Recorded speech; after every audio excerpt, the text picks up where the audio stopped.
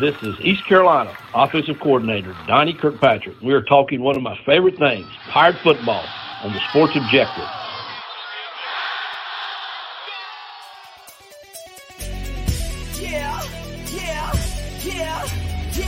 My heart is purple and gold. I'm a pirate down to my soul, and I don't back down, not at all. Find out when the cannons explode. From the sidelines down to the post, put it down like not even close. All out to the last whistle blow. For the flag with the soul and crossbones. Everybody stand up, get your hands up. Let the team know that we got they back. This is our house, this is our town, our time. Remember 1-9 copy. How about those friggin' Pirates? Welcome into the Sports Objective. As always, a very special night when we have this guest. You know, Bubba, hey, we're 2 weeks, 2 months away from week 0. I wish it were 2 weeks.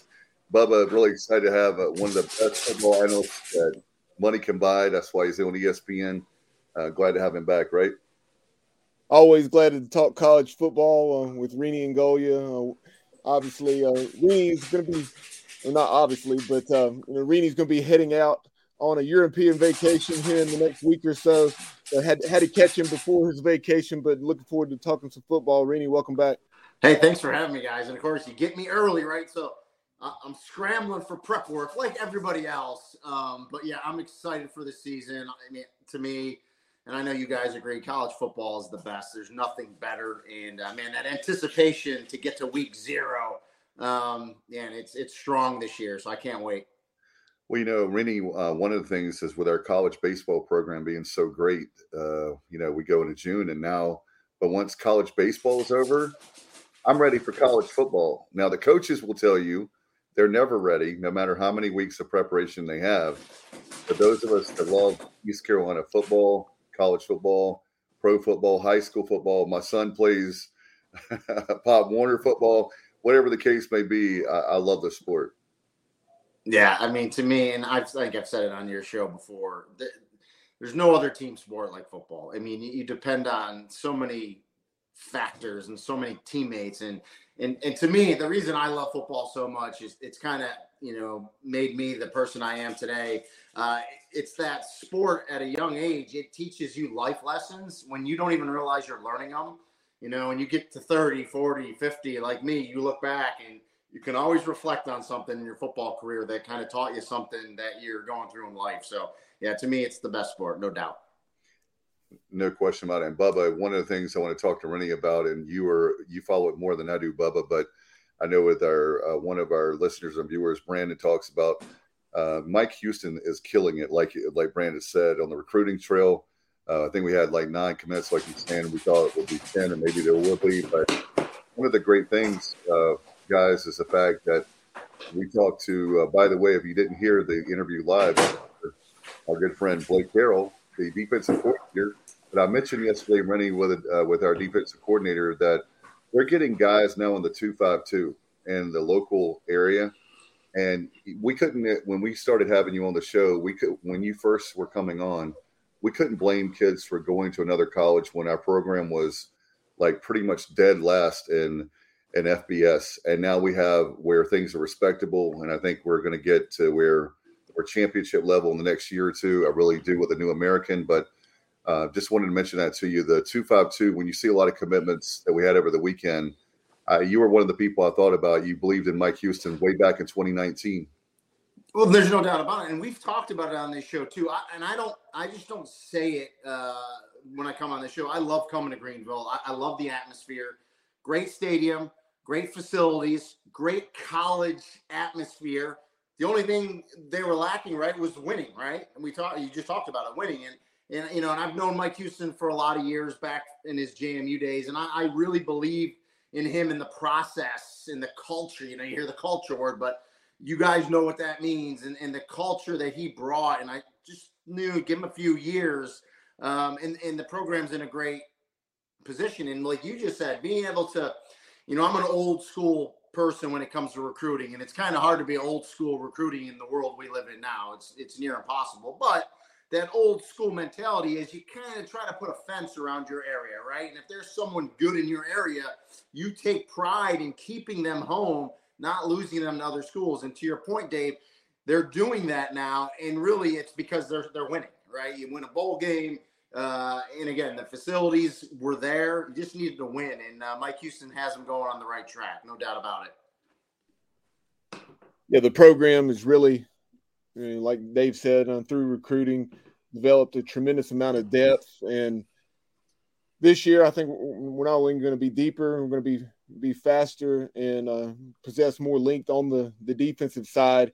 A lot of the concern, and maybe not even so much concern, but just question marks surround the offense. You lose a veteran like Holton Ahlers, a guy who had started 4.5 years at quarterback, the explosiveness of a Keaton Mitchell, even though the running back room is in great shape, and then 2 1,000-yard receivers. So you definitely have a lot of talent on the offensive side, but it's just largely unproven. Yeah, and that's why we love this game, right? Because it's time for guys to step up, right? And they get their chance. And this is, in the quarterback position, if, Mason Garcia wins it, if Alex Flynn wins the job, that's what camp's for. We'll find out. But really in every position, the quarterback position is going to be highlighted, and rightfully so.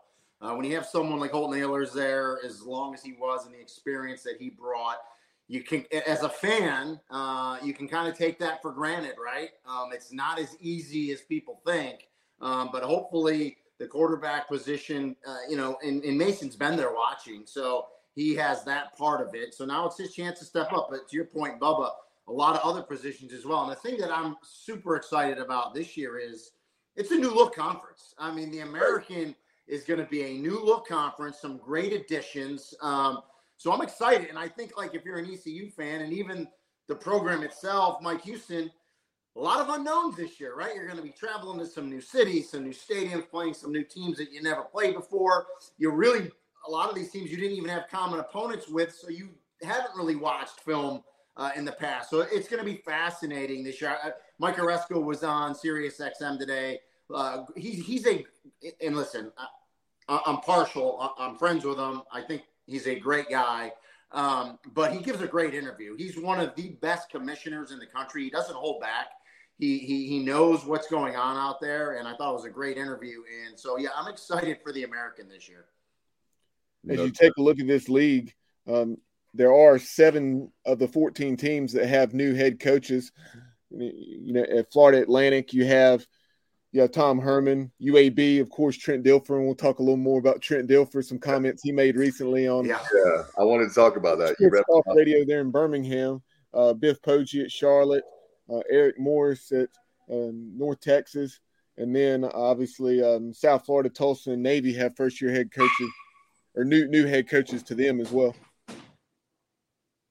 Yeah, and so you're going to see a lot of new look programs, right? Because you don't really know what you're going to get out of them, even if you went back to watch a lot of those ones in Conference USA last year with so many new coaches. So I'm excited. But, of course, Tom Herman was in the conference, obviously left, took Texas. He's back in the American. He understands this conference well, although it's a new look conference for him as well. So it's going to be interesting this year with everything. And, of course, you talk about Navy, new head coach, but they're going to run a variation of the option. They're not going to get too far away from it. So a lot of those new teams coming into the league are going to have to deal with that. And so it should be a fun year in the American this year. But, to me, UTSA is the one you got to watch out for. That was a team that I had the opportunity to call a few of their games the last couple of years in non-conference games, because the only time really a Conference USA team was really what was on ESPN is when they were a visiting team. So I got to see them a couple times, and they bring their quarterback back, Frank Harris, and talk about recruiting your area. They really take pride. Jeff Traylor takes pride in recruiting that San Antonio area and does a really nice job. And they're really the only team in town really in the area, and they're doing a nice job. And I think that's the one program I think that can step in right away and compete with the American schools that have been in the conference that are kind of, established. So I would watch out for UTSA. And here's the other thing too, guys. America's going to find out about UTSA. Again, they really weren't on national TV a lot. You had to kind of search for them in different areas. You're going to see them every week in and week out on ESPN. There's no doubt about it. And if they can win like they've been, they're gonna show a lot of people nationally who they are. No doubt. I was going to ask you, Rennie, getting back to Navy real quick. Yep. One of the questions I have, being a football guy that you are, what disadvantages now? There's two things that come to mind for Navy is they can't offer NIL, my understanding, and also the rule change of the cut blocks. I haven't asked anybody, an analyst, you're the first one, so I'll make you the guinea pig. How much is that going to hurt Navy, do you think, this year? Well, and remember the cut blocks, they did it last year, and I think it hurt them last year because I think when the NCAA puts in new rules, they really enforce them, right? They're really looking for them. So I think that kind of hurt them last year. Again, as long as everything is legal, I know they took away some things from them, but you're going to have to adjust, right? You're just going to have to adjust. And I think they'll do a good job at it. They're obviously very smart kids in the program. You mentioned the NIL disadvantage for them, really, and the transfer portal is a disadvantage for them too, Dave. Don't forget, you're not transferring in the Navy, okay? It's a process to go to any of the academies. So you can't just say, I'm going to leave Alabama and go to Navy. It just doesn't work like that. So they don't get the transfer players in, you know what I mean? But players can transfer out. So they get kind of screwed the one way, and they can't take advantage of the portal the other way. So the system's kind of against them in that regards. But I think they'll be okay. I think Brian Newberry, a good defensive coach. And if you remember, he was at Kennesaw. I think it's just Kennesaw now. I think they dropped the Kennesaw State. It's so hard to keep track these days. But he was at Kennesaw before he went to Navy, okay? Right. They ran a triple option version, a little more the athletic kind of Coastal Carolina sprint option type. I would imagine he's going to try to go to that type of option. I think they're still going to stay option. I talked to some people. But again, that offense is predicated on your quarterback play. But they're a program, I think, that we've seen it through the years, even with Ken Niumatalolo, that, they've had really good years and then they would fall off and then they would come back.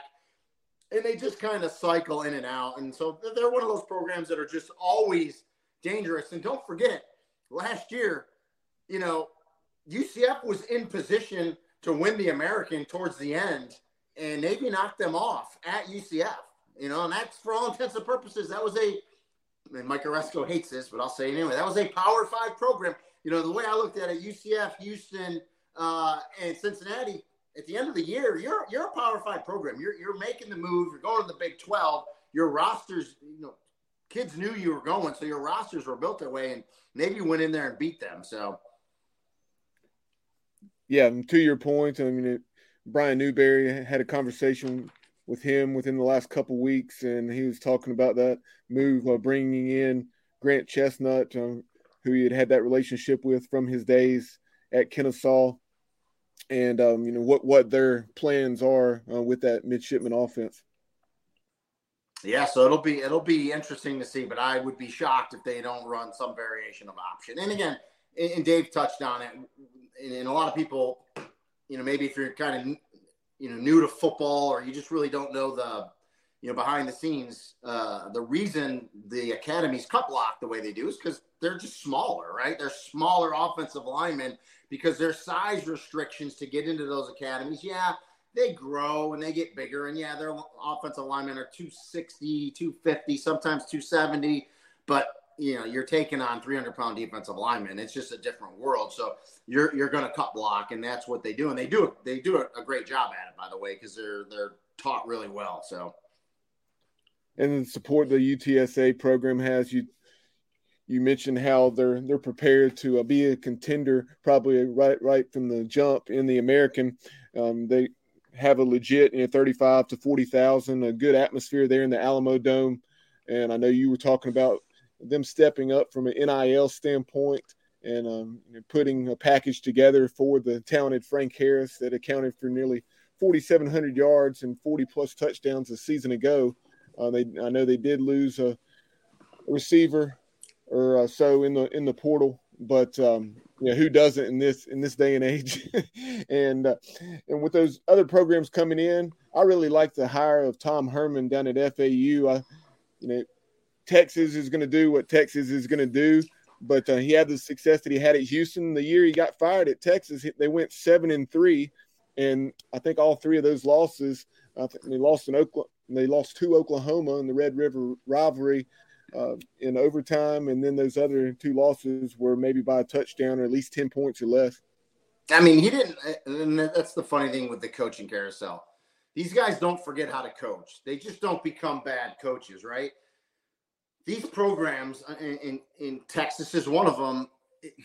It's so big, right? It's such a monster. There's so much going on that when these guys take these jobs, it's like the coaching aspect of it, which is really what they want to do, kind of gets pushed away because there's so much other stuff. I mean, you're the CEO of a major entity, okay?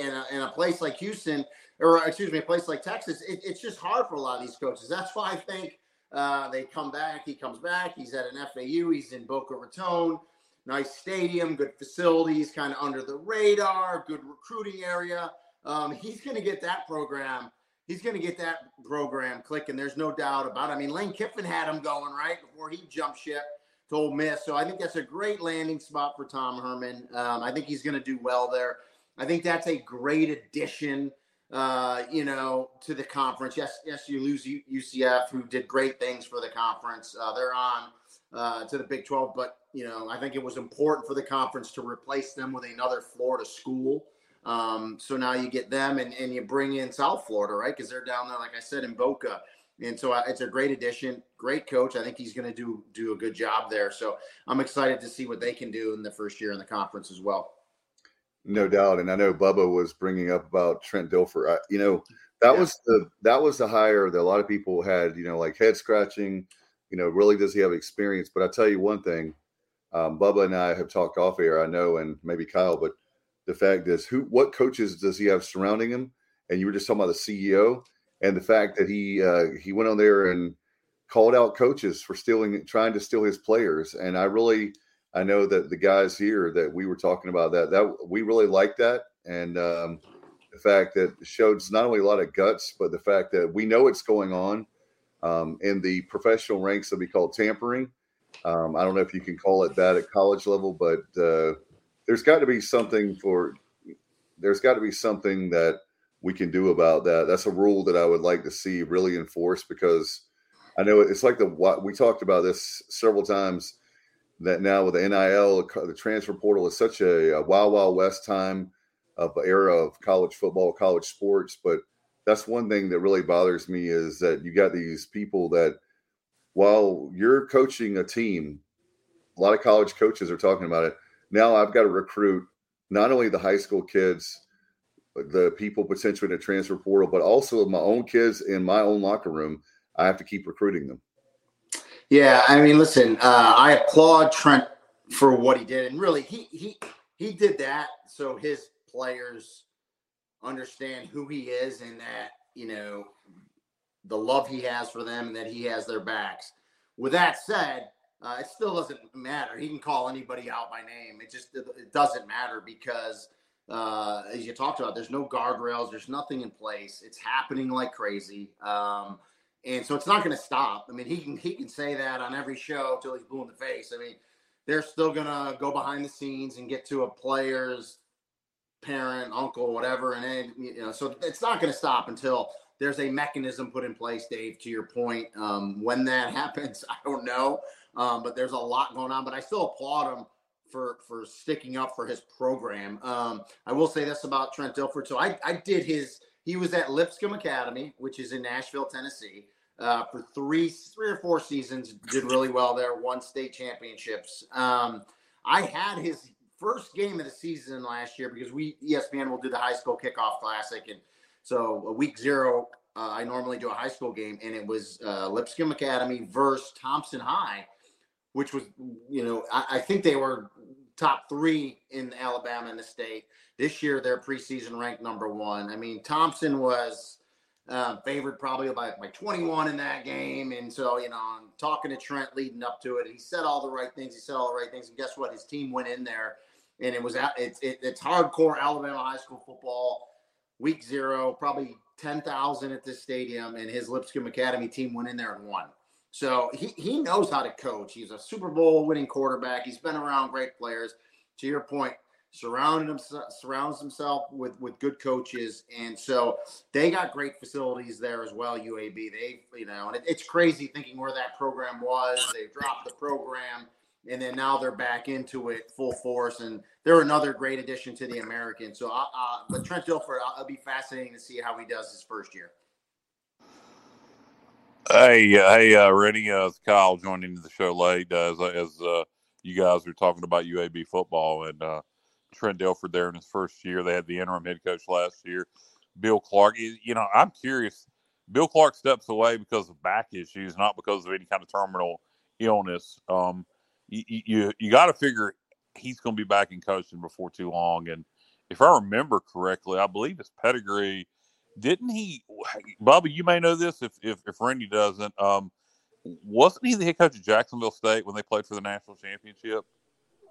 Yeah, he had a background there at Jacksonville State, and Bill Clark. What a tremendous job he did, and you really have to admire him sticking with that program when they shut the program down and then started it back up, and they were better than ever when they brought it back. Go ahead. No, I was going to say, for all intents and purposes, he saved that program, right? He stayed there. The players believed in him. And to your point, Kyle, when he's healthy and he's ready and willing to get back into coaching, there's going to be a spot for him somewhere.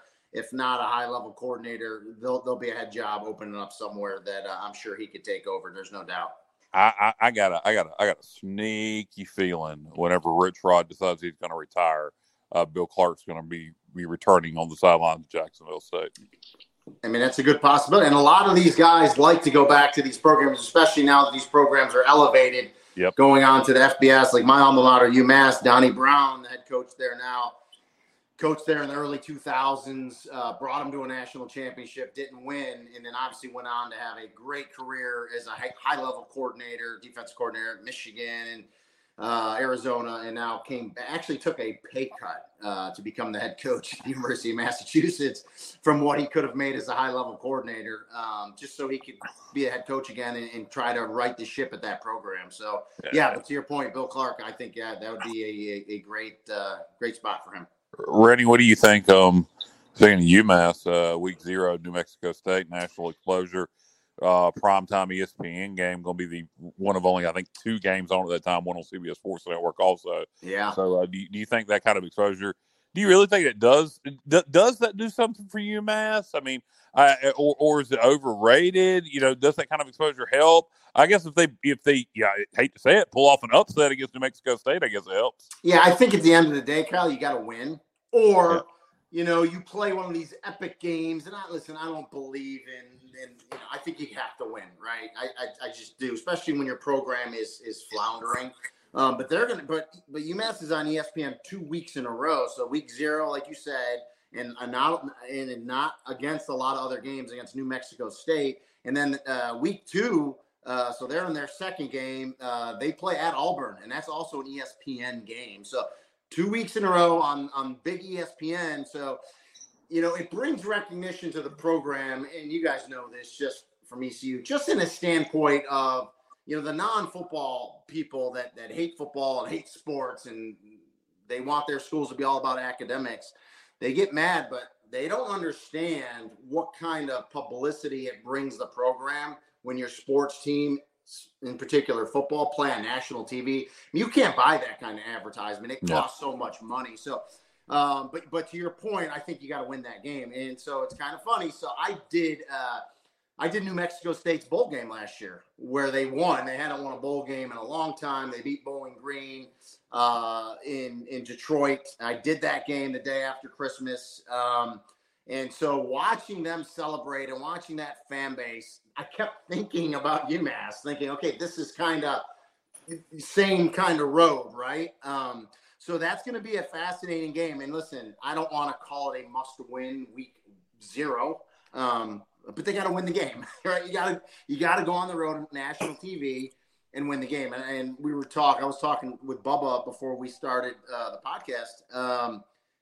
Listen, the transfer portal has changed the landscape for everybody, okay? For good and bad, right? Because you bring in a bunch of players, you really don't know what you're going to get, right?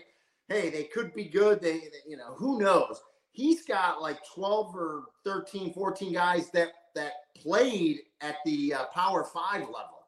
So, you step in a school like UMass who's been floundering, and you got some games where, are winnable. You got to go out and win those games. So it's going to be fascinating. I do. I made my little prediction. I think when we get to November, they'll be fighting to get to bowl eligibility. I really think they will be this year. I do. So, we'll see. But it's time for them to really to get going. So we'll see. Not to get on too much of a tangent here, but since you brought up, I guess game 2, traveling down to the Plains against Auburn, you don't think Hugh Freeze's honeymoon would be over pretty quickly if the Minutemen roll in there and even play the Tigers close? Well, see, and that's the thing. Like, if you're a UMass, you want Auburn in a game 1, especially after you've already played a game, right? Because what do they always say, guys? Most of the biggest improvement you're going to make is from game 1 to game 2, right? Cleaning up your mistakes. So if you're ever going to knock a team off or at least play well against them enough to like scare the bejesus out of them, it would be them in game 1 and UMass in game 2. And I've said this before as well.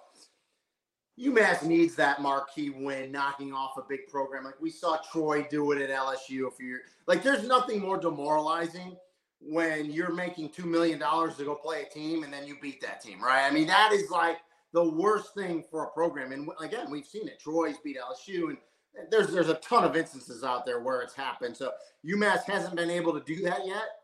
Who knows? Maybe this will be the year. And they go to Penn State as well. So they got a couple tough non-conference games. What about the Pirates with the Pirates going to Michigan?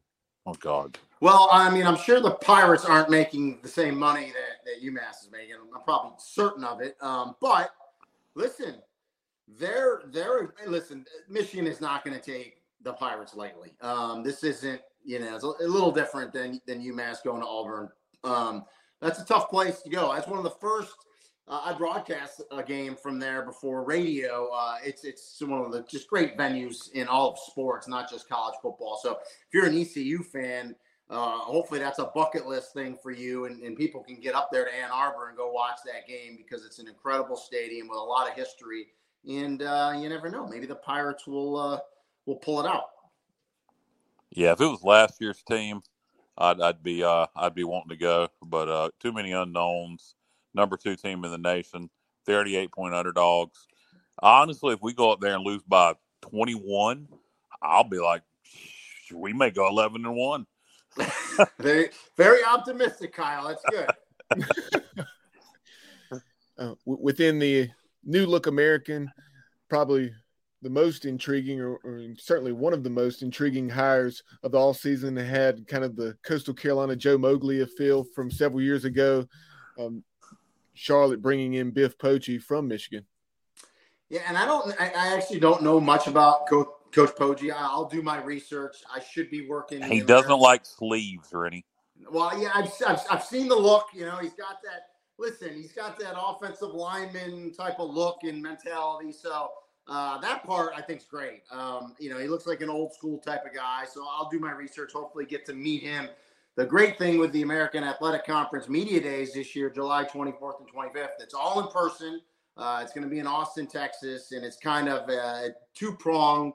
It's the 10th year, so 10th anniversary of the American, and you're celebrating bringing in 6 new schools. So should be a really good couple days there in Austin, and I love having everyone in person.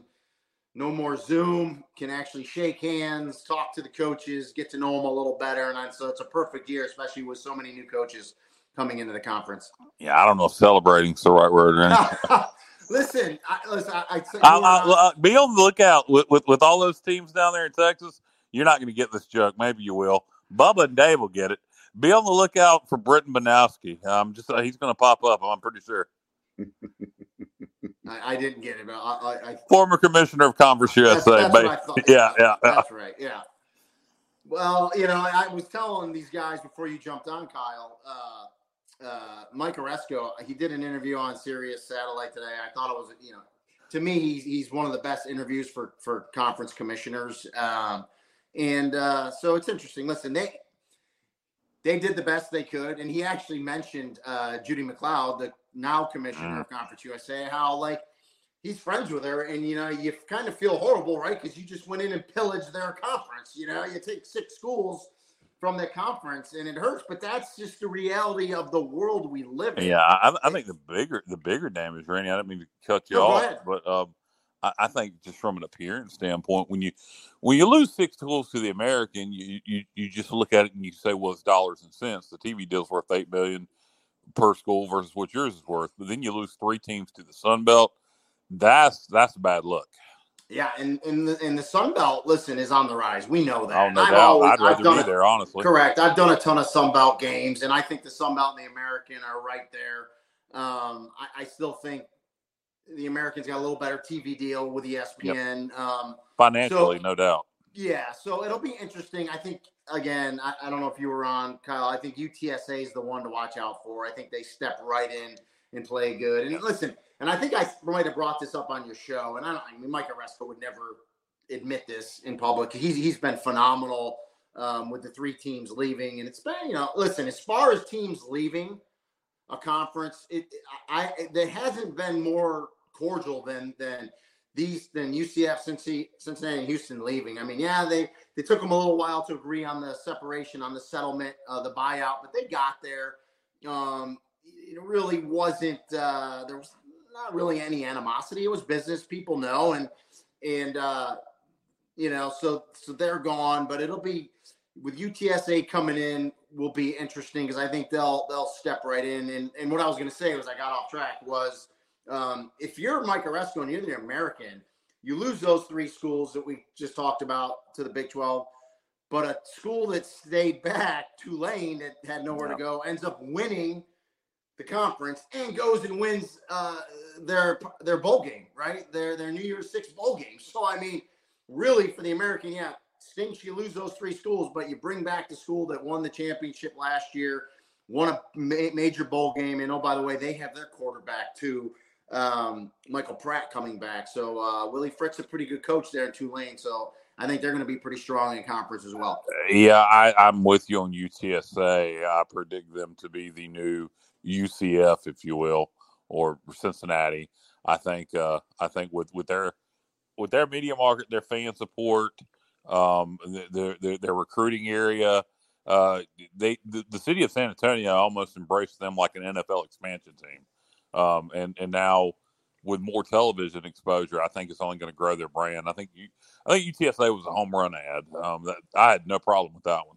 There's no doubt about it, and we talked about it earlier.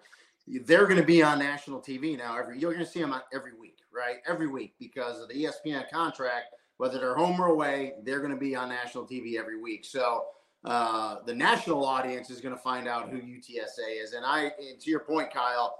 Yes, they are like the only show in town in San Antonio as far as sports, you know, and football. And they're recruiting that area like crazy.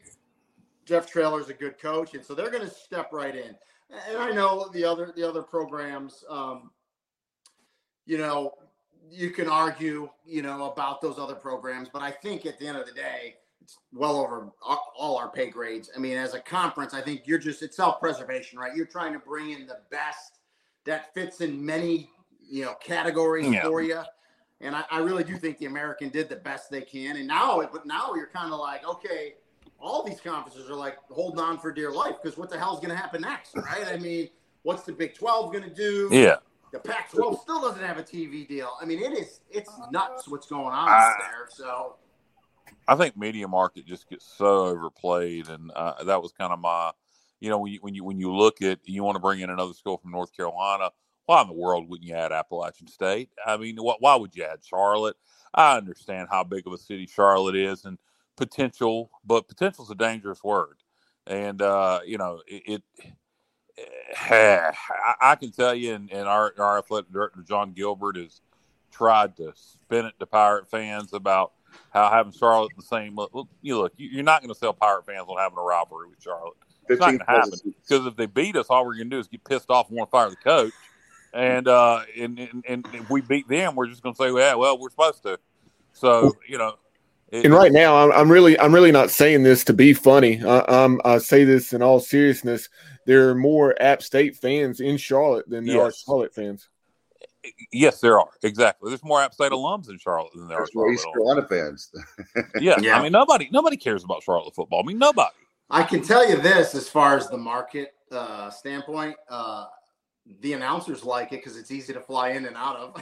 Yeah. The American, I'm not even joking when I say this. The American top to bottom. Randy, would you rather go to Charlotte or Boone? Honestly, you've been to both. I have been to both. I love Boone. Exactly. The atmosphere in Boone is electric. I've called many and it's beautiful. There.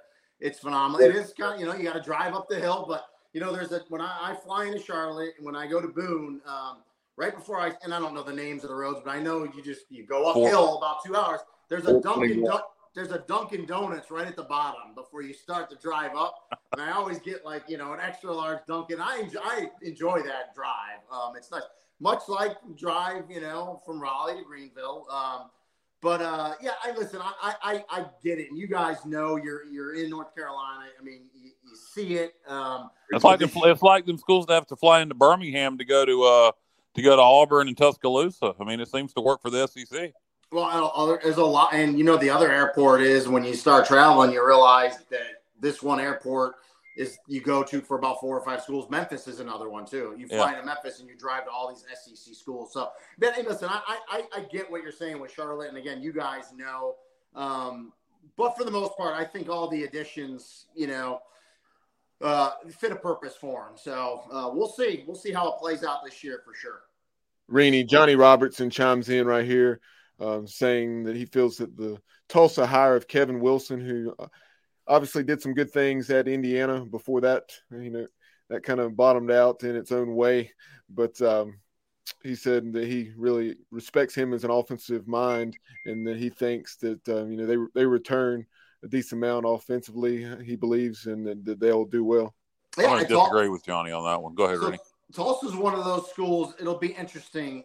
We'll see what Kevin Wilson does. I called a few of his games when he was the head coach at Indiana, so I've talked to him in person. But yeah, he is an offensive-minded guy. We'll see. It's funny. So when that Tulsa job opened up, and we were talking about a bunch of first-year coaches. I'm going to give you a first-year coach right now, even though you didn't ask me. In the Sun Belt, and Kyle talked about the Sun Belt, who I would have bet a year's salary that Tulsa was going to hire him. It's DJ Kinney. He was a former Tulsa player. He was at Incarnate Word at the FCS. Phenomenal job. A young superstar coach. And it's nothing against Kevin Wilson. I think Tulsa dropped the ball not bringing him in. Instead, he goes to Texas State in the Sun Belt. So that's a name to watch in a new hire there. I agree with you 100% on both points. Yeah, so we'll see what Kevin does at Tulsa. It's a it's a program that we've seen. They've won. You can win there. We've seen them win there.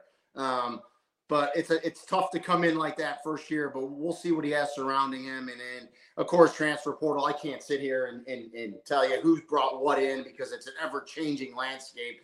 We talked about UTSA losing a receiver or two. They might have brought in 3 more in the portal. It's so hard to keep track with these programs. So, but Tulsa's one I'll obviously keep an eye on, and I'm assuming I'll have a Tulsa game this year as well. Fun note about Kevin Wilson for some Pirate fans may not know this. When we hired Ruffin McNeil, Kevin Wilson was co-OC at Oklahoma at the time, and tried to get the East Carolina head coaching job and interviewed with Terry Holland. And I don't know what happened to that interview. All I know is he went from it looked like it was going to be a done deal to, I heard that interview was a disaster. So Coach Holland has passed away. So I unfortunately can't ask him about that. I'd love to. I had a good relationship with Terry Holland.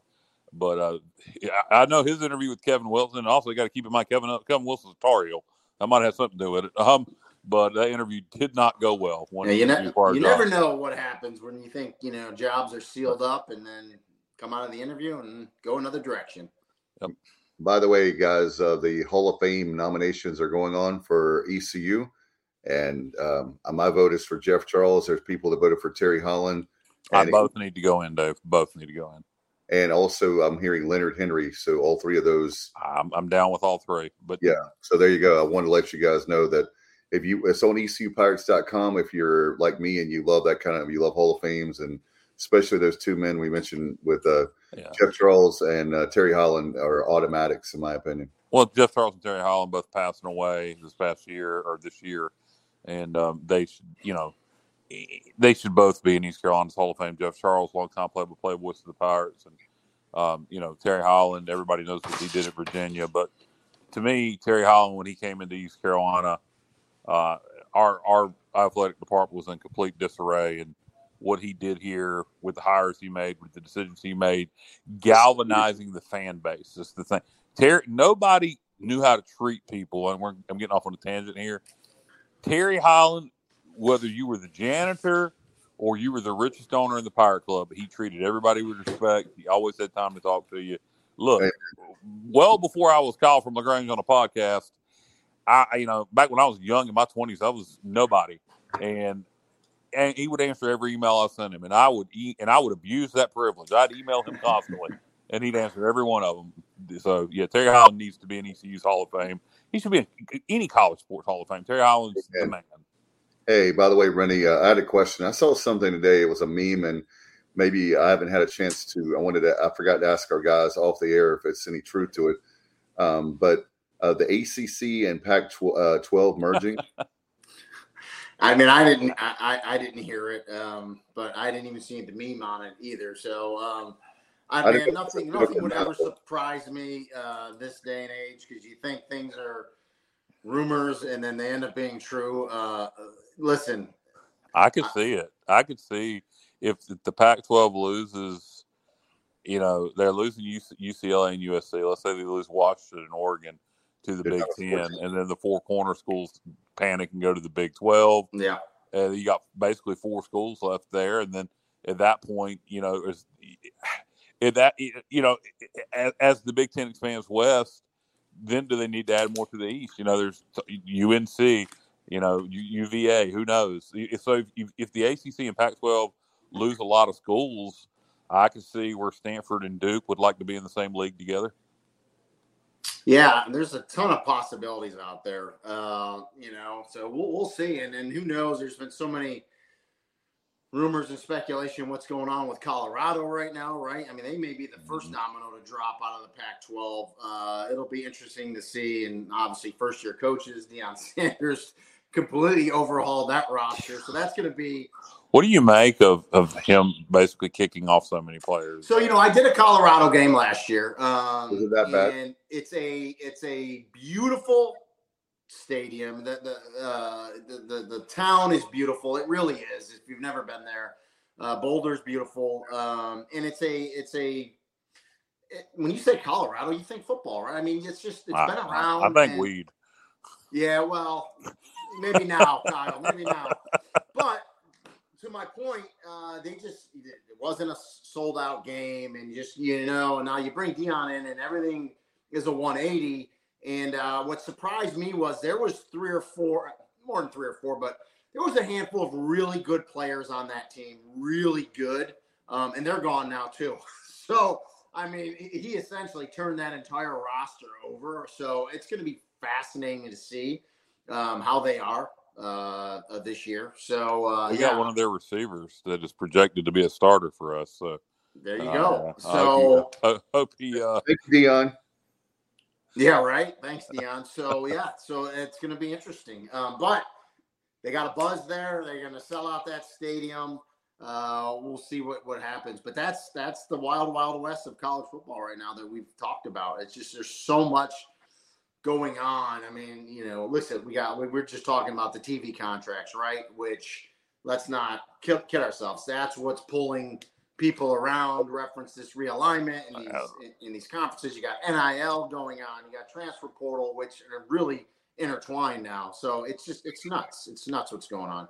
Hey, Rene, do you see a possibility of this is one that Kyle, I'm going to steal from you, and that is from a decade ago.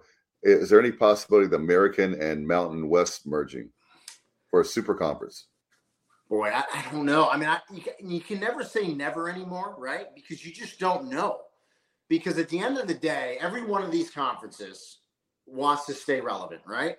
And then when you take it a step further, every school wants to stay relevant. So that's why the schools, is there loyalty to conference? It only goes so far, because at the end of the day, you have to take care of your program and your university, your institution. So that's why these schools are all jumping ship, going to these other places. So at the end of the day, if it's going to keep you afloat, I don't think anything is off the table, Dave. I think all these schools and programs will talk, and we haven't even talked about, the CFP going to 12 schools, which I think is a great thing. Yeah. We talked about it on this show before. The fact that they, Mike Oresco hates, and I give him credit. Okay. He was never a fan of Power 5 and Group of 5. Those are kind of just made up names. They were exactly that the media ran with. He's never said it. That's why he did the P6 thing, kind of as a throwback in your face. Like, no, we're in there now. So now with the CFP, with the 12-team playoff, that's gone now because it's the top 6 conference champions. So it doesn't matter. So hopefully the media will kind of stop using that moniker. You never know. Oh no, they will, and now it'll be they'll use the basketball term, mid-major.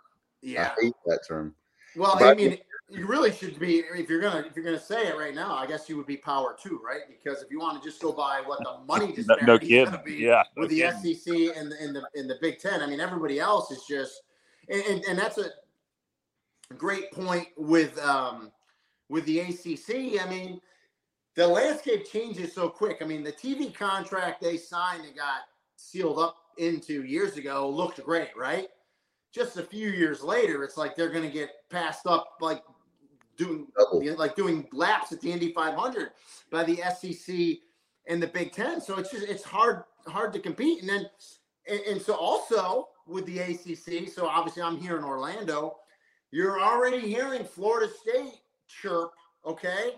And Florida State is that they're one of my picks. I think they're going to have a really good year. I think Jordan Travis, legit Heisman candidate. I think he's got a really good chance of getting to New York. I'm a Mike Norvell fan. You guys know that, from his Memphis days. I think Florida State's going to be really good. They're already chirping because with UCF in the Big 12, when the Big 12's new TV contract, within a few years, UCF will actually be making more money than Florida State. Wow. And that's really hard for them to swallow, And then you got, your rival, Florida. We already just said what the SEC is going to make. So you're Florida State sitting there, in Miami for that matter, in the ACC, thinking, man, what the heck's going on here? So it's just it's a moving target every day, and it's crazy. But you know what? It keeps us excited. It keeps us with stuff to talk about. And so where it goes, I don't know, but I can tell you this right now: it's not stopping anytime soon. And Randy, one thing I've talked about is I mentioned hating the media market thing. The way things have been viewed up to this point is media market, the bigger media market, the potential for advertisement in the city of Charlotte, city of Birmingham, et cetera, et cetera. It's all about advertisement dollars. And then your old school Nielsen ratings. Birmingham's the biggest college football market in America. At some point, traditional TV is going to go the way of the horse and buggy. And at that point, everything's going to be legitimate eyeballs you're getting from streaming. And that's when I think East Carolina, because we have a fan base. That all goes to fan base. I agree with you. Yeah. So I think eventually maybe this thing's going to swing in our favor. I don't know how long it's going to take, but I see so many of our fans complain about streaming and having, our game against Michigan is going to be on Peacock. I'm telling you, you're missing the forest for the trees, because those are legitimate numbers counted, eyeballs watching your game, not a silly ass Nielsen rating. It's gonna stop when the cable companies can't charge people, right? Yep. A good sum of money to bundle in all the ESPNs and all the channels. And so ESPN's going to obviously, all the cable networks will ride that wave until it stops. But also to your point, the other fascinating thing is, so I have an 18 and a 20-year-old, right? They consume media different than we did. Right. They don't even watch cable. So my daughters are in college. It's like, we don't have cable, Dad.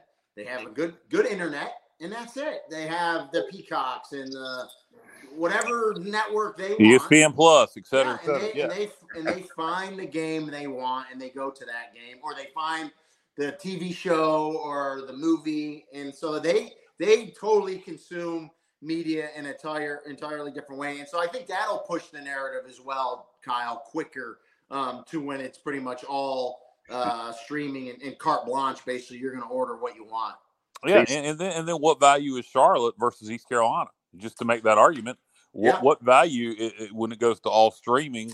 Because how many eyeballs are actually on Charlotte football versus? Great point, but we're not there yet. So maybe that's simple. It's just as simple as that. Because I know if you looked at Twitter today, the American, because I think I know for the Big 12, and I think the American is the same as well. July 1, everything becomes official.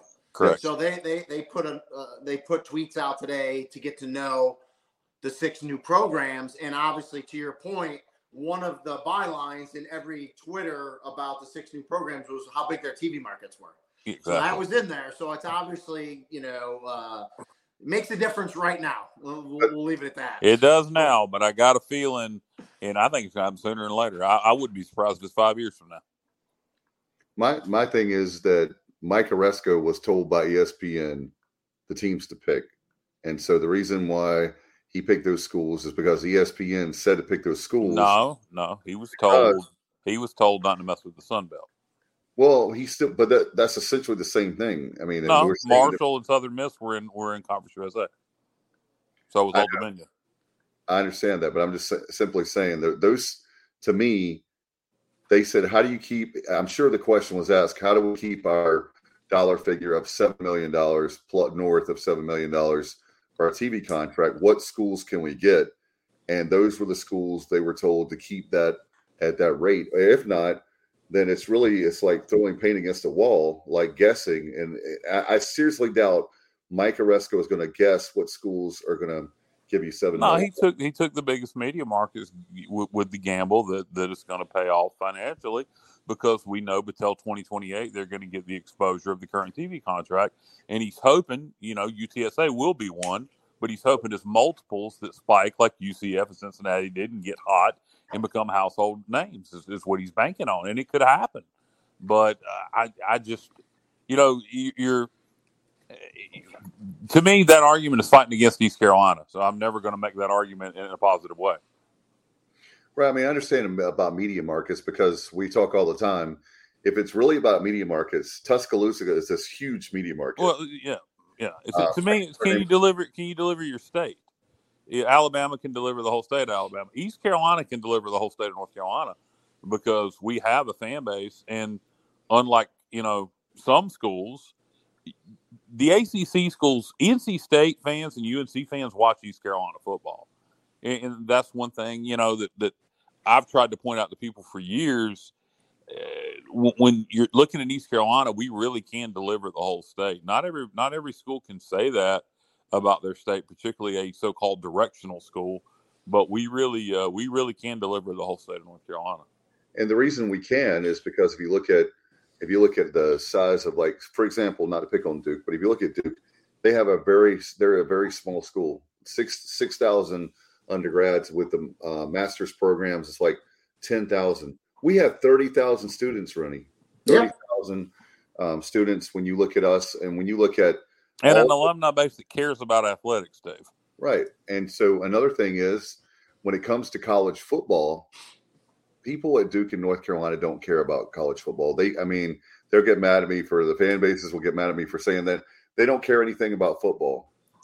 And if they're not careful, they're going their basketball team at Carolina is going to be down another year or two as well if they're not careful. But that's a whole nother story, whole nother show. But when you look at those schools, NC State, they have times when they're a football school. They have times when they're a basketball school. If there's Phillip Rivers there, Torrey Holt, they're a football school. If they're doing well with basketball, they're really a basketball school.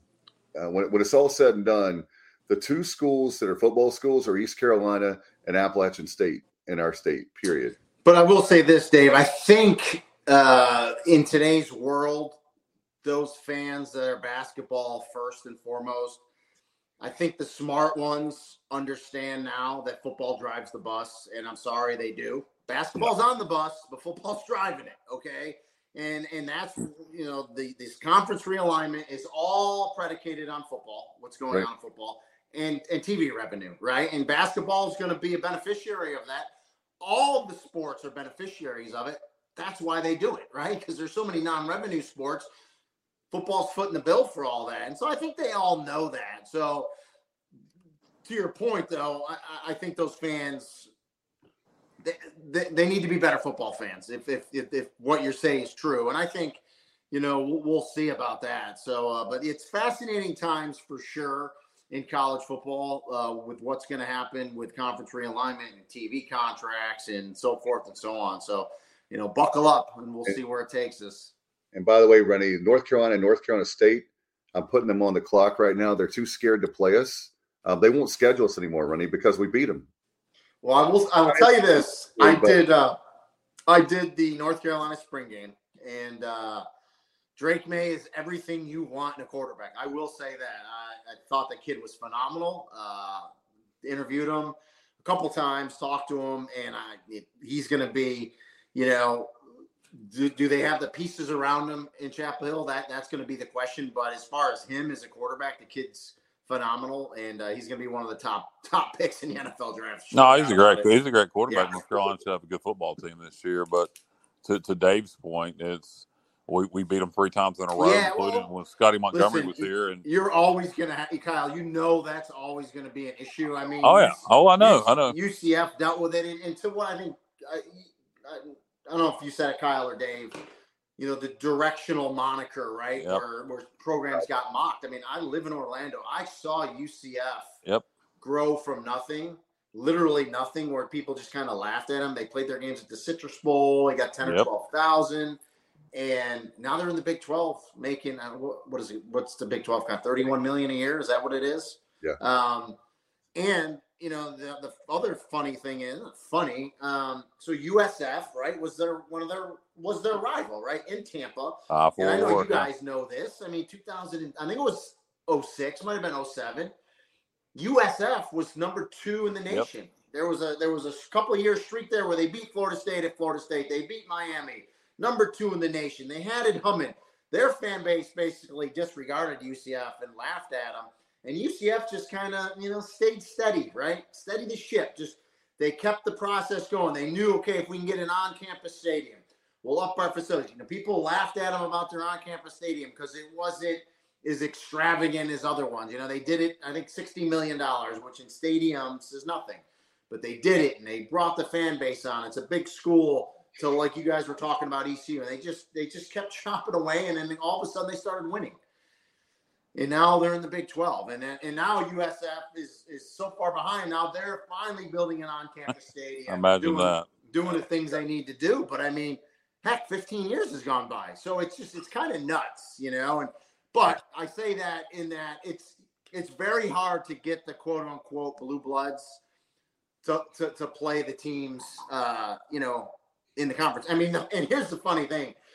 With UCF going to the Big 12, they're not going to play USF anymore because, and it was a great rivalry, but to them, why play them? They're in the American now, right? UCF's in the Big 12. It only hurts you if you lose. If you win, so what? You should have beat them. You're in the Big 12 now. So it's so hard for those teams to play. That's why I at least North Carolina, they're playing App State again, right? Don't they play them? They play them early, right, Kyle? I'd have to look at UNC schedule. I'm pretty sure they do. They get them at North Carolina this year. Yeah, they signed. They had that epic game last year up there in Boone. Yeah, I think they signed a 2-for-1 with them, 2 in Chapel Hill, 1 in Boone. Yeah. But that's going to end too. Listen, all good things come to it. What it's going to take from our part and from App's part. Week 2 they play them. So week 2. Oh, that's right. They play them before they play us. I knew that. They played North Carolina, then they play East Carolina. Yep. What it's going to take, and I think East Carolina and Appalachia need to work together on this.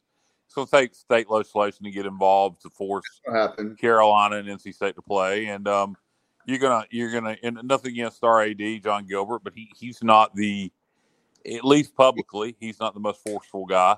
Who knows what he's like behind the scenes? But I think it's going to take some nut twisting to get them on the schedule. We've done it before. back in the 90s, and we can do it again. And look, hey, I'll say this. UNC didn't play us at all in the 90s. NC State played us, very limitedly, and it was arguably our best period in East Carolina football history. But I agree with you too. I mean, to me, that is college football. That pride and pageantry of when you have those in-state schools go at it, it's nothing better for the fan base. I do agree with you there. And where East Carolina, what pisses us off is, as opposed to some of these other schools, like say Western Michigan, get mad if Michigan or Michigan State won't play. We have a fan base. We'll sell out our stadium. We get 50,000 in here. We'll put people in your house. UNC, we'll put 20,000 people in there. So it's not like we're not holding up our end of the deal from a financial standpoint or a fan base standpoint. We do all that. Well, and and you bring up a good point, something that I talked about earlier too. I think one of the things that hurts those matchups is the stupid Power 5 Group of 5 moniker, right? So if we can get rid of it, they're FBS programs. You know what I mean? They shouldn't count against you. It's if the team's good, they're good. Play them. It's a good win. To your point, what happens when East Carolina wins the American and it's in the playoff, and NC State and UNC finish third and fourth in the ACC, and let's say that happens. It realistically could. Mike Houston's here. East Carolina gets on a roll, win the American. You win the American, you stand a damn good chance of making the playoffs starting in 2024. East Carolina makes playoffs a couple of years, and NC State and UNC are going to the whatever bowl. All of a sudden now, are they going to be interested in playing us? My guess would be all of a sudden we're an attractive opponent that they need. Yeah, I mean, it would change quickly. There's no doubt about it. Yep, and that's why I love the 12-team playoff. So I wish it was here this year. Yep. No doubt. Do you have? I know that before we let you go, you always spend a lot of time with us. My question to you: do you have teams that in your radar right now that maybe some teams that we obviously know Michigan that we're playing is going to be number 1 or number 2, but are there teams out there right now that are like diamonds in the rough that nobody knows about? We talked about UTSA, but everybody pretty much knows they're a top 25 team. Are there teams around the country that Rene's saying, hey, you better watch out for these teams? I mean, not any that people don't already know. Now, maybe on the East Coast, not as much, but I think Washington's going to be real good, Dave. I do. With all the Pac-12 issues, I think with Michael Penix coming back, Kalen DeBoer, the head coach here, I think Washington is a program out west, I think, that is going to have a good year. So they're one to watch. I mean, I don't really want to say they're under the radar because they're not nationally. Again, maybe to the East Coast folks. What does Jimbo got to do at Texas A&M this year? Oh, man, I don't know. I mean, I think obviously they paid him so much money, right? That's really a sticking point because if they didn't $1 million. But I think there comes a point even with them and that money that if he doesn't do something special this year, I think they're going to bite the bullet. And I just really do. I think they're going to cough up that money. That's just my personal opinion, but I don't know. We'll see. I don't know. Listen, year after year, we talk about the recruits and what year is this for Jimbo, Rene? I want to say it's 5, 4 or 5 right in there. Okay. Here's the thing though. We really haven't heard a lot about him in Texas A&M this offseason, right? No. Other preseasons we've heard a lot. Best recruiting class, this, that, and the other. It's been pretty quiet, so maybe that's a good sign for them. Yeah. But they need to do something, Kyle. I agree with you. This is a year you can't pay a coach that much money and not get the results, And so I know sometimes fan bases can be very unrealistic, but I don't think it's out of line to say they've underachieved based on what we thought they would do. They'll be an interesting one to watch. I think nationally, you said UTSA. I think Tulane's another one we talked about. I think they're gonna be up there too. I think just on a pure standpoint of watching, we talked about this one. Colorado is going to be a fascinating watch, right? Just to see what they do. Yeah.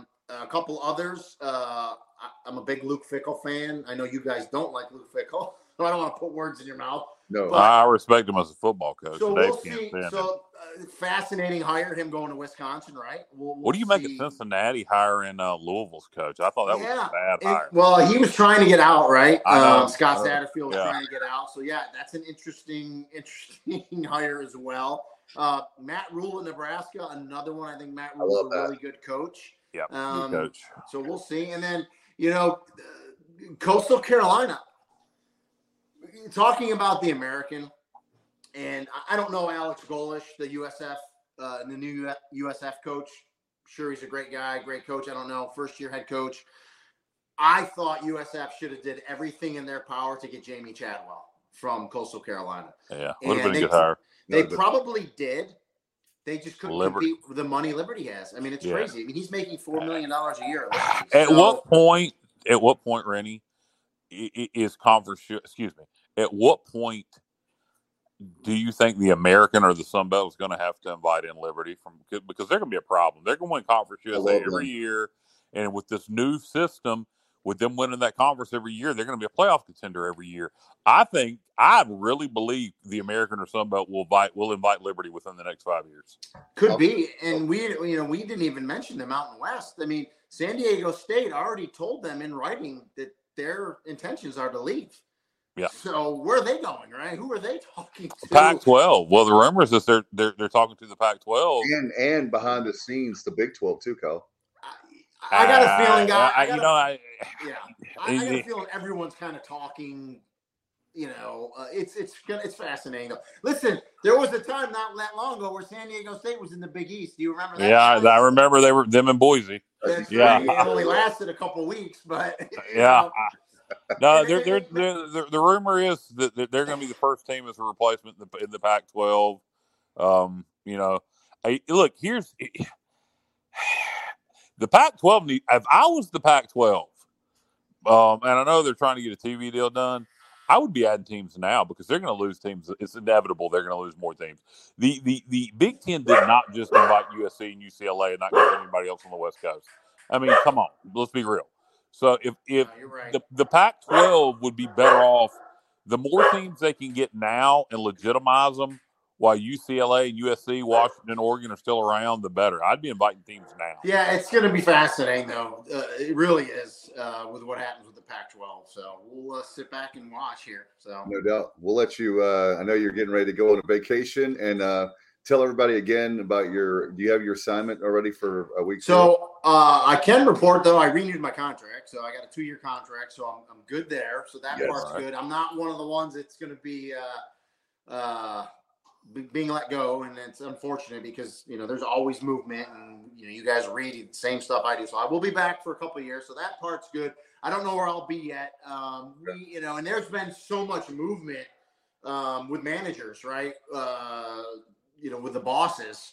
And so there's a realignment going on there. So, I'll probably, I want to say probably the end of July, early August, I should know who my partner is and pretty much the primary network I'll be on. So I'll let you guys know.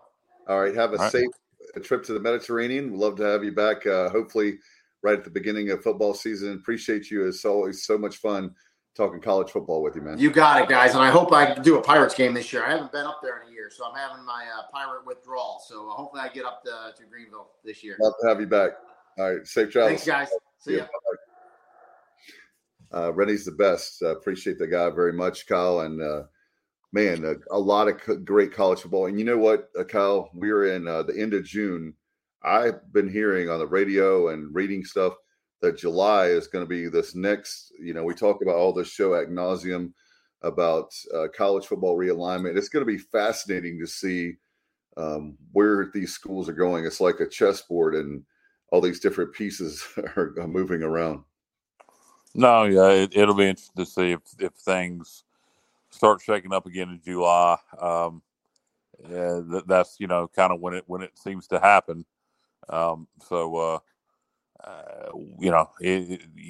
would think there would be some movement in regards to the Pac-12 one way or another here in the coming week. So I'll be surprised if there's not.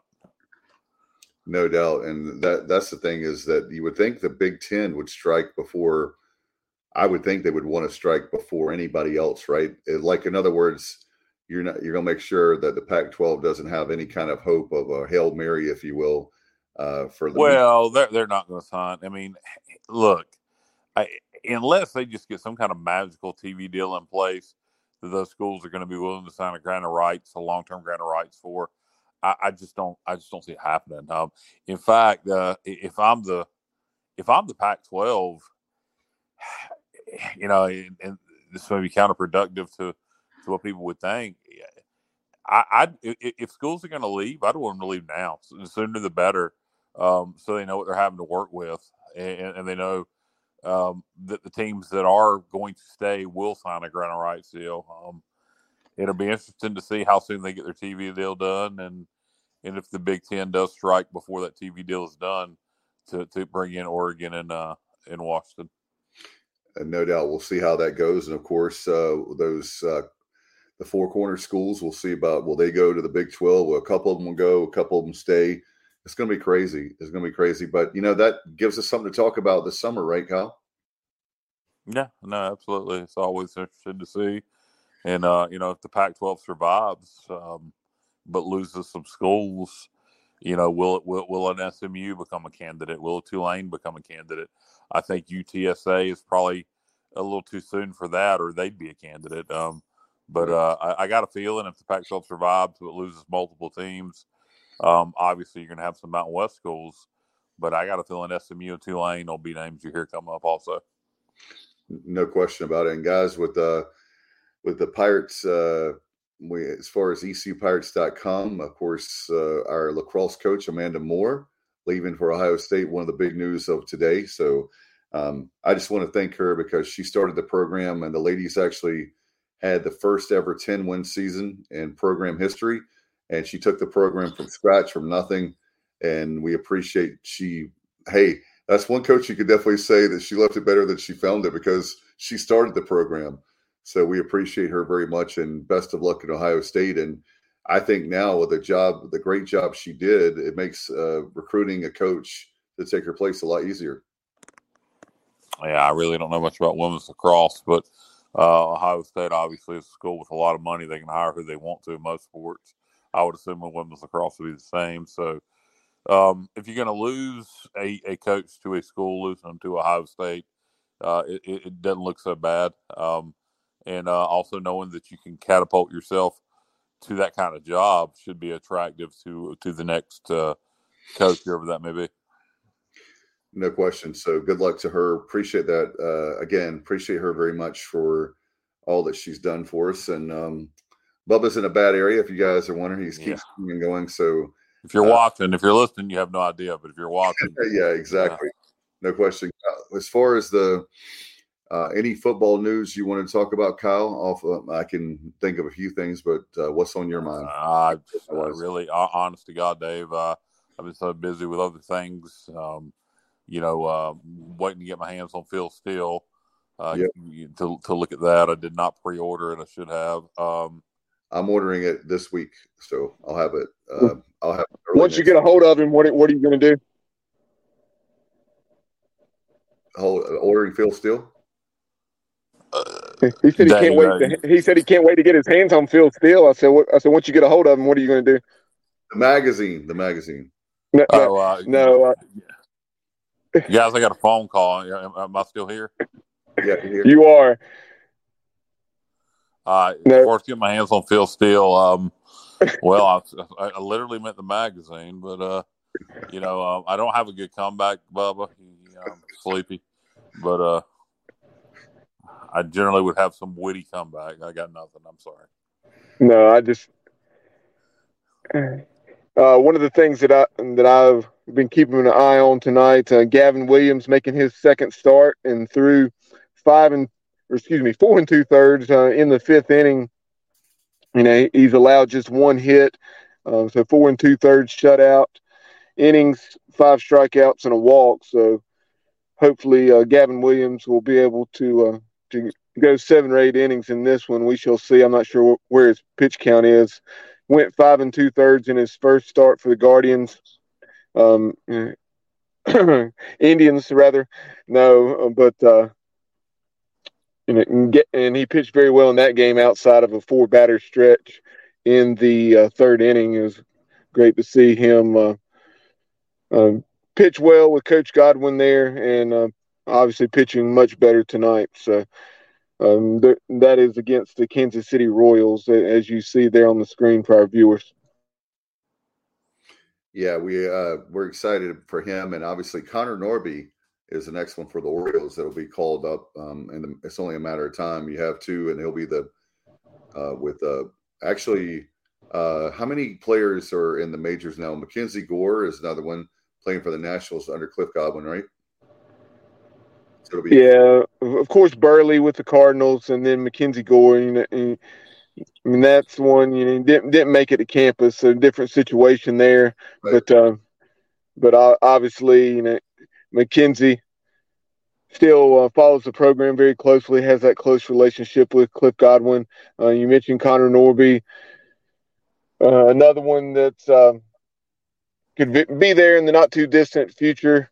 Is Carson Wisenhunt, and Carson Wisenhunt, it was announced today that he is pitching in the MLB Futures game on All-Star weekend. So it's great to see him pitching well. I'm trying to think who else. But yeah, you could, here in the not too distant future, you could have 4, 5, 6 Pirates in the big leagues. No question. And then, like Coach Godwin said, that they don't have to sell East Carolina anymore because the players already know that's a way you can get to the big leagues. You can get to the show by coming to Greenville. Yeah, no doubt. And glad to see Pirates succeeding in the major leagues. It's 5 or 6 guys in the big leagues at one time. It's pretty impressive. No question. Hey, guys, want to remind everybody about Pirates Unite. Make sure you give money. We want that practice facility now and not later. And so we're at about we're over $15 million right now. You can call the Pirate Club at 252-737-4540 or ecupirateclub.com. That's what I do. Give your donations. But we only have 6% of the whole Pirate Club that have donated to Pirates Unite.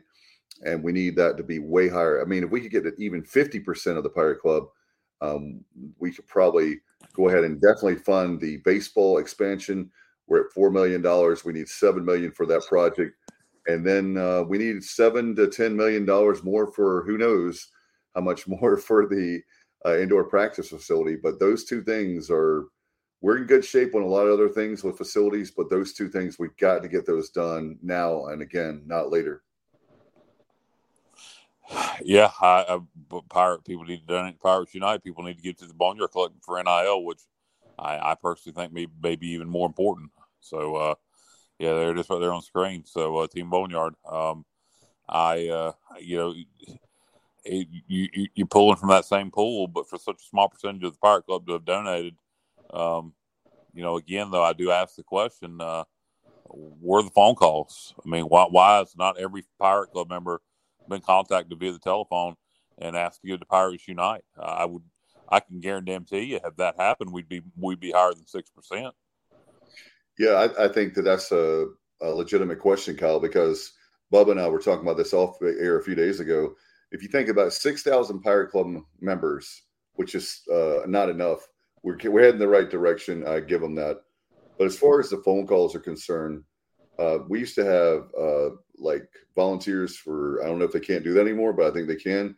The student volunteers, the interns, they used to call, they used to help out with things like that with donations. So that's something that we need to stress. So even if maybe other Pirate Club members calling, donating. In other words, my point is you don't have to pay people to call people like a telemarketer kind of thing where you have a whole bunch of people in a room calling. You can just get people to call and say, hey, we need your help. We need your money. We're so close. We're only $3 million away. A whole bunch of Pirates give. If you can give $50, $100, we need your help right now. And that's what we need. That's what's missing right now. Of the campaign as a whole is going great.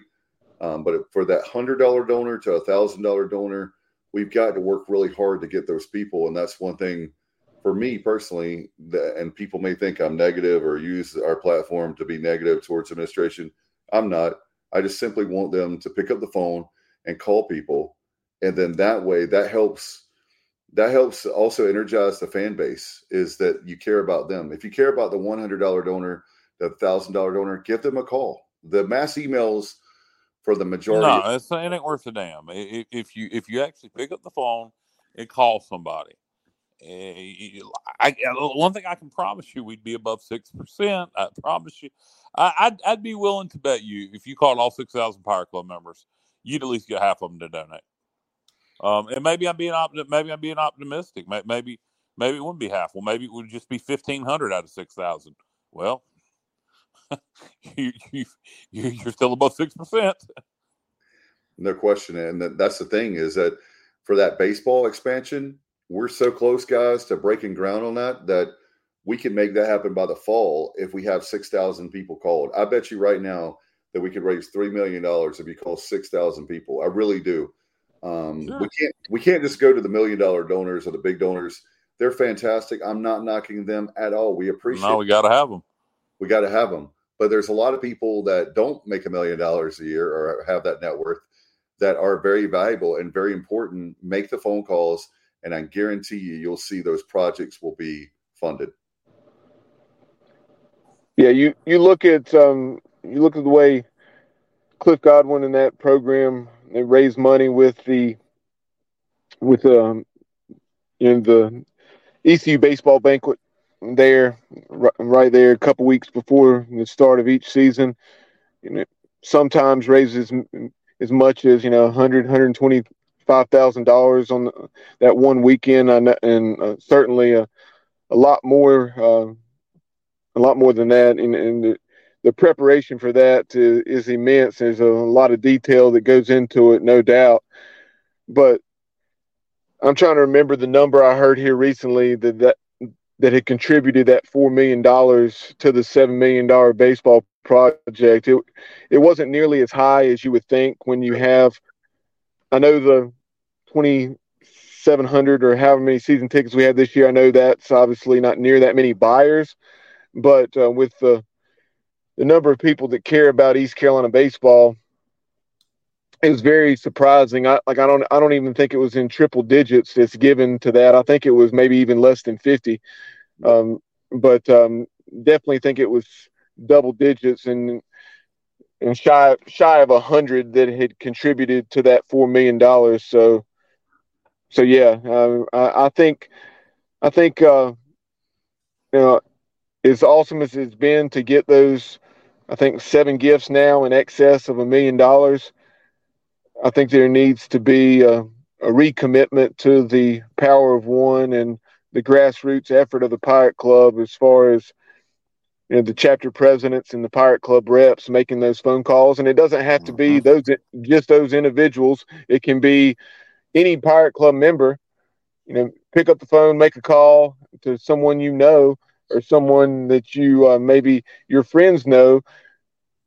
If they don't want to pick up the phone and call them, say, hey, and just think of the East Carolina people, whether they're an alum or just a fan of the Pirates, like I am. I'm not an alum. And playing small college football led me elsewhere. But I'm a lifelong Pirate fan, and my dad's an alum. So just flat out love the Pirates, as folks know. So I pick up the phone, I communicate via social media, and I do what I can to connect alums and Pirate fans to the program.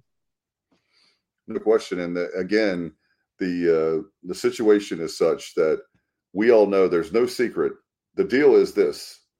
The goal for the Pirate Club right now, okay, guys, is by December 31, we have all the money raised for the baseball expansion and for the indoor practice facility. And if that's going to happen, like Kyle said, the way that you do that is by picking up the phone. I can guarantee you right now, the baseball expansion will be that'll be cleared in a few months, and then we have a good shot at that goal of getting the $7 to $10 million raised for the indoor practice. So wouldn't that be cool in 24 to be talking about the plans and we broke ground and on both those projects? Well, the only way we're going to be able to do that is to make phone calls, and I agree 1,000%. Have it ready. Yeah. Just don't have Bubba call anybody. Oh, God. That was the funniest. No idea what he's saying. I'm sorry. Sorry, Bubba. I love you, man. That was funny. That caught me off guard. Good one, Kyle. Nicely played. That's why I intentionally signed out of the show earlier, because I knew I was in a bad area. And so. And it goes to the show, Bubba's in that big Charlotte area, and get cell phone service not worth a tinkle. No, I'm not in the big Charlotte area. I'm in tiny Richfield. So that's why I knew I wasn't going to have good service. But what's Richfield near? Near Pfeiffer. What's Pfeiffer near? College. Oh, I don't know. Okay. Pfeiffer University, but it's out in the middle of nowhere. That's why I knew I wasn't going to have good service. And that's why I signed out when you guys were finishing up the interview with Rene. But how many damn universities are in the state, for God's sake? A lot. All right. Guys, I'm going to have to jump off here. I know I arrived late. I'm going to leave early. Come late, leave early. It's my policy. Actually, no, in real life, I'm the other way around. I get places early. I can't stand being late. But well, Dave, now it's just down to you. So Bubba's called, so we might have to close this thing out because I have to go. I have prior commitments I have to take care of. So, Dave, you want to close it out here, or are you just going to go solo? I might go solo real quick to make some quick announcements, and we'll get out of here. All right. Well, I'm going to go. Thanks everybody for watching and listening, and I'll turn it over to Dave, and hopefully Bubba will rejoin him soon. Good night, y'all. All right. Good night, bro. Good night, John Boy. We appreciate you guys so much for coming on tonight. Thanks to Rene. And obviously, we want to remind you about, again, we talked about Pirates Unite. We want to remind you also about season tickets as well. Before we get to season tickets, I actually am talking to people. I want everybody to like our Facebook page. You can follow our show on Twitter at the eSportsOBJ, at the Sports Objective on Instagram, and also on TikTok. And subscribe to our YouTube channel. You can watch us, and we love that very much because we're getting to almost 1,000 subscribers. It's like at 900 now. We've worked it doesn't sound like a lot, but we've worked extremely hard on that. And we appreciate you guys for that very much, for doing that. Hey, like I said, 2 months away from football season, and we're looking forward to that. If you want more information, you can always follow us. You can actually, the Pirates Cove on Facebook, and we have a lot of content there. A lot of great content we've had recently. We've had Ryan Robinson, the executive director of the Pirate Club. We've had the director of athletics for East Carolina, John Gilbert. We had the two coordinators, offensive coordinator Donnie Kirkpatrick, Donnie K. And, of course, yesterday being Monday, we had Blake Harrell, and we had him the defensive coordinator. So a lot of great content, of course, Rene as well tonight. Appreciate you guys so much, and we welcome you to tell your friends. It's so cool to be around the Greenville area or different places, and people stop us and say, thank you so much for the great content. I want to let you know that none of us have taken you for granted. We're one of you, and we appreciate you. All right, we're going to get out of here. Thanks to Bubba very much. Thanks to Kyle. He had to go. And, well, thanks to Rene Ingoglia very much from ESPN and ESPN+.